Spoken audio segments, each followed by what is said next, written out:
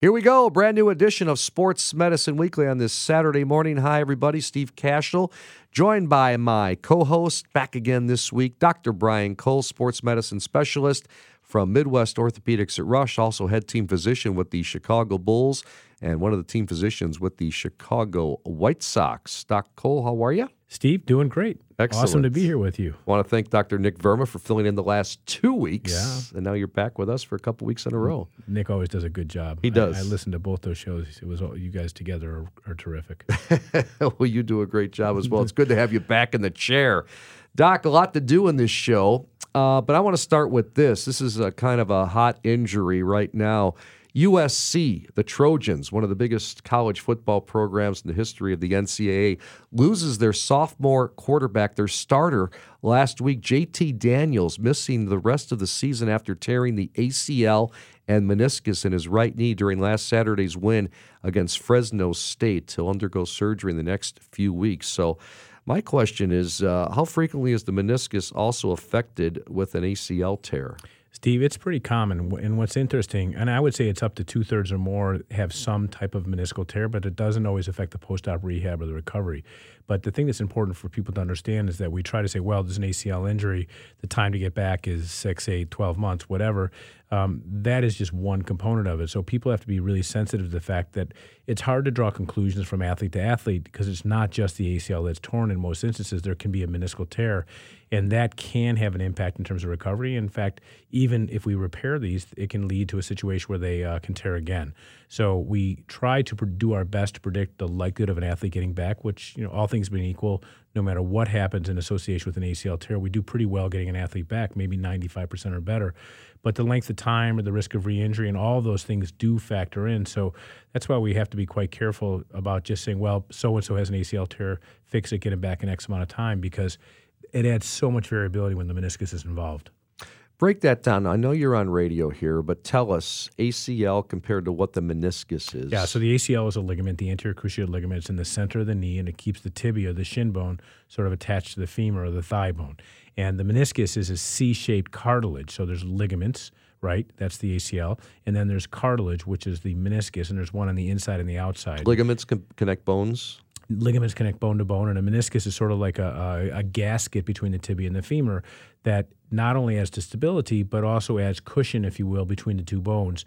And when torn, can increase the risk of arthritis, can increase the risk of downstream problems, and change the post-op recovery. So the meniscus is cartilage, and the ACL is ligament, and they often occur together up to 2/3 or more of the time, and when managed properly, can return an athlete back to play, but does add quite a lot of variability to that return. Moving on here on Sports Medicine Weekly on this Saturday morning, Dr. Cole got an interesting guest. How many former athletes have you worked on or been associated with that wind up going to medical school? Oh, Steve, those are, you think about the statistical probability. It's hard enough to get into medical school, so that's like, 0.0001. And then take a professional athlete and you multiply the two from them both to happen. That's, you might as well buy a lottery ticket. I have one friend who was a professional skier, and he's in Park City, Utah. But I'm going to tell you, it's extremely, very, very rare. And I have plenty of players who think they're doctors. Yes, okay, of course. when we have issues in the training room. And I've learned a few things from some players, but it's pretty rare. Well, let's bring on Emmett Cleary. And Emmett grew up in Arlington Heights, St. Viator High School, played football there, also played at Boston College, and then he played for 7 NFL teams, including the New York Giants, Dallas Cowboys, Detroit Lions, over a 5-year NFL career. He's now a second-year medical student at the Keck School of Medicine at the University of Southern California. He's at USC. Emmett, how are you? Doing great. Thanks for having me on, guys. Wow. So we want to learn all about the transition from playing in the NFL to going to medical school. But, Emmett, let me ask you a question. In college, college as a football player is brutal, and most of the times they don't take majors like a hard science and things like that. In fact, when I went to University of Illinois, most of my pre-med classes were the psych classes were full of the athletes. Just because it was so difficult. It's such a difficult. Just for me, I had very few distractions sport-wise. And I could do it on my own. You were a biology major, right?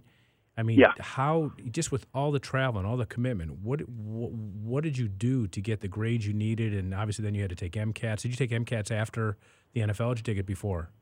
I took it after my senior year of college. Okay, so you stayed on course and then you went to the NFL. Yes. I mean, what is the secret? If I have a lot of students who come through, do years of research, try to get into medical school, keeping the grade point up is brutal when you don't have football. You add football into the equation. I honestly can't even imagine. What's your secret? Part of it had to cut some corners at some points in the fall. Sure. You're working 60 and 70-hour weeks, so you're just not going to have the time to be in the book as much as a lot of your classmates. You obviously had to make up some labs in the spring. That's kind of, I would load my schedule in the back end during spring ball. But it showed. I mean, my GPA was not, commensurate with how I did on standardized tests, and it really just the time is what takes it out of you. Did you have this game plan laid out that, hey, I'm going to keep playing football after college, but I'm going to sort of get to the point where I could apply to medical school with the MCAT and everything else? Yeah, honestly, I've wanted to be a doctor since probably before I was playing ball. Way back when, kind of always thought that this was the big picture goal, and football kind of happened for me after that. I got good and realized I might have a chance at it. So went in as a biology major, did well enough to have a chance, and then football was kind of tough to turn down. So I played for 5 years, and then always had this in the back of my head though. Did you have to retake the MCAT again, or you could still use your score from before you started playing in the NFL? I did not. So I took the test it was the old one. It was a 4-hour exam in July of 2012. And then actually applied during the 14-15 application cycle. So initially got in to be a member of the 2015 class here, first-year class. And then deferred 3 times. Perfect. So that's awesome. not how I would suggest everybody do it. Right. But, well, I the was fact not that about to. they let you do that, that's amazing. Then you've got something in the bag, because going back to it again would be brutal. Oh my God, I couldn't imagine sitting that 8-hour test now. I'm kind of staring down studying for the boards next spring, and that it's been a while. Visiting with Emmett Cleary, former NFL player, now attending medical school at the Keck School of Medicine at USC. I'm Steve Cashel with Dr. Brian Cole. So what'd you learn, Emmett, about your football career that may have influenced your decision to retire from the NFL and then go into the medical practice? I kind of always wanted to get into medicine, but you're saying in terms of when I decided to hang it up? Well, what did you learn? I mean, were you paying close attention to the team docs and that when you were playing? Oh, I was. I was lucky in that I never had any major reconstructions or anything. I was kind of always dealing with, chronic fingers and ankles and low back and stuff, but never had the big ones. So I was fortunate in that way. But yeah, you do pick up little pearls. The human body is just an amazing machine, and kind of learning how to keep everything in good working order and kind of fine-tuned is part of the job of being an athlete. So, the more you can understand your own machine, the better off you're going to be in your own career. So I picked up a ton of stuff. Now, having been at this for about 14 months, I feel like I would have been a much better professional just knowing what I know now about kind of the functions of your body. But, I thought it was amazing. So when you were with the Giants, you probably met Russ Warren. My guess, yeah. So Russ, I trained in New York in special surgery. So Russ was probably one of the greatest mentors I ever had, and used to cover the Giants talk about games. him out here too. Yeah, and then you probably had Dan Cooper in Dallas. Is that right? Yes. Okay. Yeah. Also a great team doc. What do you want to be when you grow up? When you're done with all this, I know you have an interest in neuroscience. Are you interested in neurosurgery? I think that stuff is fascinating. I'm not sure I want to do it as a career. Yeah. I'm 29. Neurosurgery is like a 10-year path, so I'm trying to work again before I got to retire again. Yeah, understood. I can tell you, I was 34 when I first paid taxes, just to give you a sense. Okay, and I didn't have the break that you had. So You're right. You'd be pushing 40 by the time you get to cut skin. Oh, it's incredible. Yeah, I mean, I've kind of been in on a couple of those procedures, and those are some of the most brilliant people on earth, but it's just a long road. What are you thinking if you had to pick? I know you don't have to pick this early, but I'm just curious. Do you have any thoughts? The differential is pretty wide right now. I like surgery. Every time I find myself in the OR, I really enjoy it. I like the gross anatomy lab. I like doing procedures, working with my hands. Emergency medicine is a really strong program out here, and I've given that a lot of thought too. But I don't know. I got to get on the wards in about a year and see what I like. Yeah, you just you keep an open mind. You go through the rotations, and you never know what might strike your level of interest. If you're ever in Chicago, and is your family in Chicago? They are. Yeah. Everybody's. My family's in Arlington Heights, and still got a brother who's actually going through it right now, applying to medical school. He lives on the north side, so I'm back Awesome. a lot. Well, if you ever want to observe or shadow, and they have a very good orthopedic program at USC. I know a lot of those guys, but if you think it's something of interest and you're back in Chicago, we'd love to have you come visit. I'd love to. Yeah, I shadowed actually with a Dr. Weber out here who he trained lectured a bit for us. We trained him here. Yeah, great guy. Yeah, Alex Weber, great guy. I think he handles football out here. Yep. Visiting with Emmett Cleary. Emmett, former NFL player, now attending medical school at Keck in Southern Cal. Emmett, I know what the parents want to ask you. Any regrets about playing football? Numbers are down across the board. I was visiting with someone who yesterday, a neighbor who said, boy, you know what, our freshman class in high school, 23 players. What advice do you have for the kids, the parents out there worried about CTE and getting injured, the concussions, the head injuries, from what you've learned in your playing career? I think the risk is substantial. It's more and more data is coming out, and you do kind of need to look at your participation with a critical eye. I'm kind of encouraged, to see people giving like youth flag football a chance. Having played at a high level, I don't think much is gained from playing full tackle football in second grade. There's not a whole lot of guys that like. The difference between making it in the NFL is, whether you started in kindergarten versus first grade. So I am a little encouraged by the fact that kids aren't getting their heads hit as often as very young players. That being said, football is one of the best things that ever happened to me. So, as you need to be aware of any kind of chronic health risk, you take the information for what it is and make your own decisions with the best information you have. But great experience for me.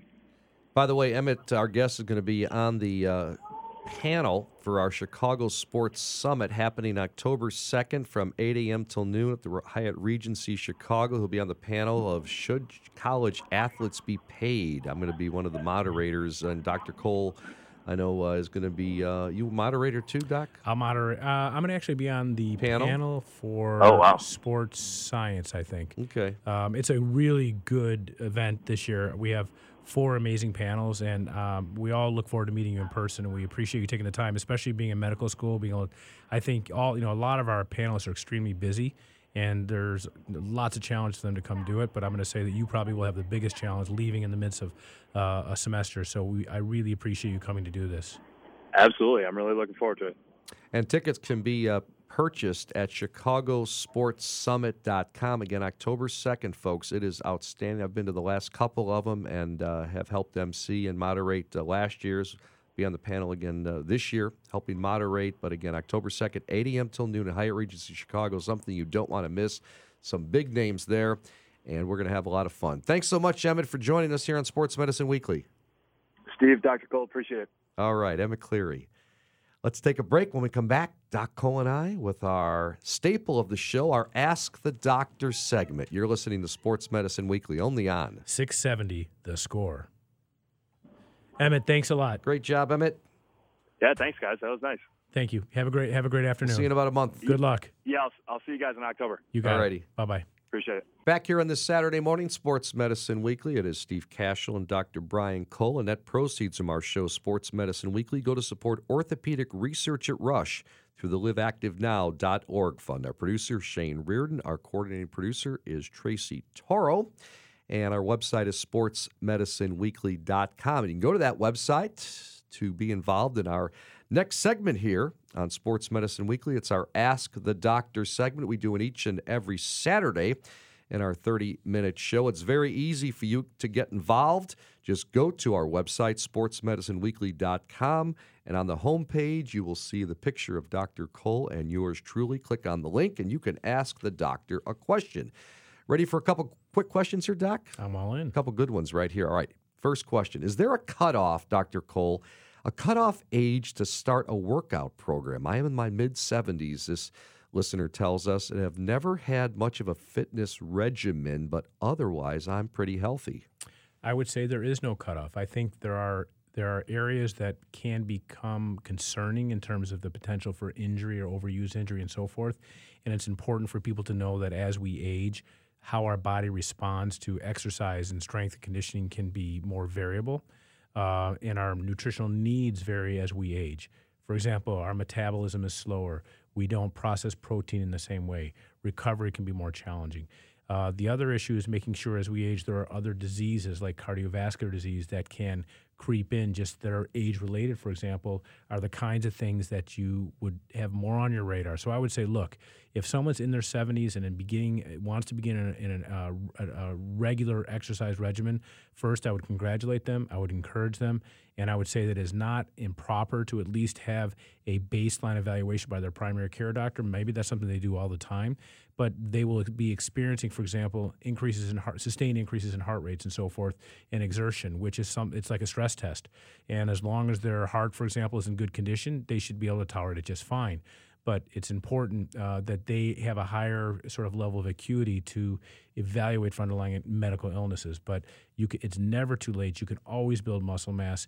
Be mindful the nutritional needs are different. They differ as we age.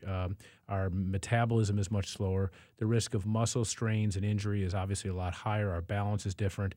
But done in a proper way, in a proper setting, I would say it's never too late, and it becomes increasingly important as we age. Great question, great answer. Question number 2. Okay, this is interesting. Can hydration be the make or break factor in an outdoor sport? This is a fascinating area because most people think about hydration as something that you do after you exert yourself, right, as part of immediate recovery. There was a great recent study that was what happened in Boise State during the Florida State opener. To simulate sweltering conditions, what the Boise officials did is they hosed down the field, hosed down the players, and they cranked up the heat in the Kevin Williams indoor facility during practice. And what happened was, ironically, the FSU players had cramps and heat-related issues and so forth all afternoon, while the Broncos, the Boise State Broncos, appeared to be the team that had practiced in the natural Florida heat. And that's because they were hydrated, not just in preparation for that, but that they had proper hydration throughout the course of the week. That's the big thing, right? Yeah, so the take-home is you got to stay tanked up. You know, you don't wait for a high-level exertional event to dehydrate you.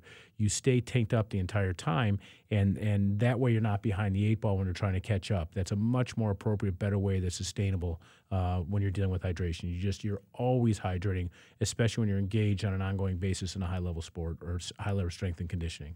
Yeah, I'm reading here, Tracy Tarl doing our coordinating producers, some research for us. 100 student athletes from 2 different NCAA Division I universities, summer football conditioning, surveyed to identify the fluid and hydration knowledge, attitudes, and behaviors and demographic data, primary football position, the nutrition education, and barriers. Only 24% of the players reported drinking enough fluids before, during, immediately after, and 2 hours after practice. So, that's what I tell our kids, when I'm helping coach. I've always learned this, Dr. Cole, tell me if I'm wrong. If you're already thirsty, it's too late, right? It certainly makes it hard because when your thirst meter goes off, you know that your brain is connected and giving you that signal. So you're right. It can be very hard to catch up. So that's a great point. There's no downside to staying hydrated on a regular basis. And as I say, even before high exertion practices and games, do it during the course of the week. I mean, you and I should probably be drinking a gallon of water a day. Yeah, Don't they say half your weight in ounces? I think we've learned that before, right? That's correct. It seems like so much, but it's not hard. You start it early and you continue on, just right? always have a reusable water container with you and just refill it 3-4 times a day and you're good to go. All righty, question number 3, last one of the show, okay? Dr. Cole, this listener asks this: will stretching help me get stronger? We've done a lot on stretching, static and dynamic stretching and so forth, but the one thing that we know from some recent research is that stretching really does enable your muscles to achieve full range of motion during strength exercises. So if you have greater function, then you're going to get much more out of what you're doing from a strength and conditioning point of view. So I would say yes, and that's why dynamic warm-ups, functional exercises are really important before you start doing strengthening type exercises, because the longer the motion arc across the joint, the more the muscle has excursion, the ability to lengthen and contract, the better the response will be to some lifting or strengthening maneuver. So I would say, yes, stretching can help you get stronger. Got to be done properly. We generally are not emphasizing static stretching just before working out, but rather dynamic stretching, what we call movement preparation, Steve, where you're doing some type of dynamic exercise to increase blood flow, increase flexibility before you do high-level exertion and strengthening. So stretching is super important before you do strengthening exercises. Great stuff. We are out of time for this edition of Sports Medicine Weekly. Many thanks to our producer, Shane Reardon. Our coordinating producer is Tracy Taro. Also want to thank David Cole for managing our website and our business operations, as well as Samantha Smith from Midwest Orthopedics at Rush. For Dr. Brian Cole, I'm Steve Cashel saying so long, and thanks for listening to Sports Medicine Weekly. Coming up next on The Score, Early Odds with Joe Ostrowski. Talk with you again next week for a brand new edition, 8 a.m. Central Time, only on 670, The Score.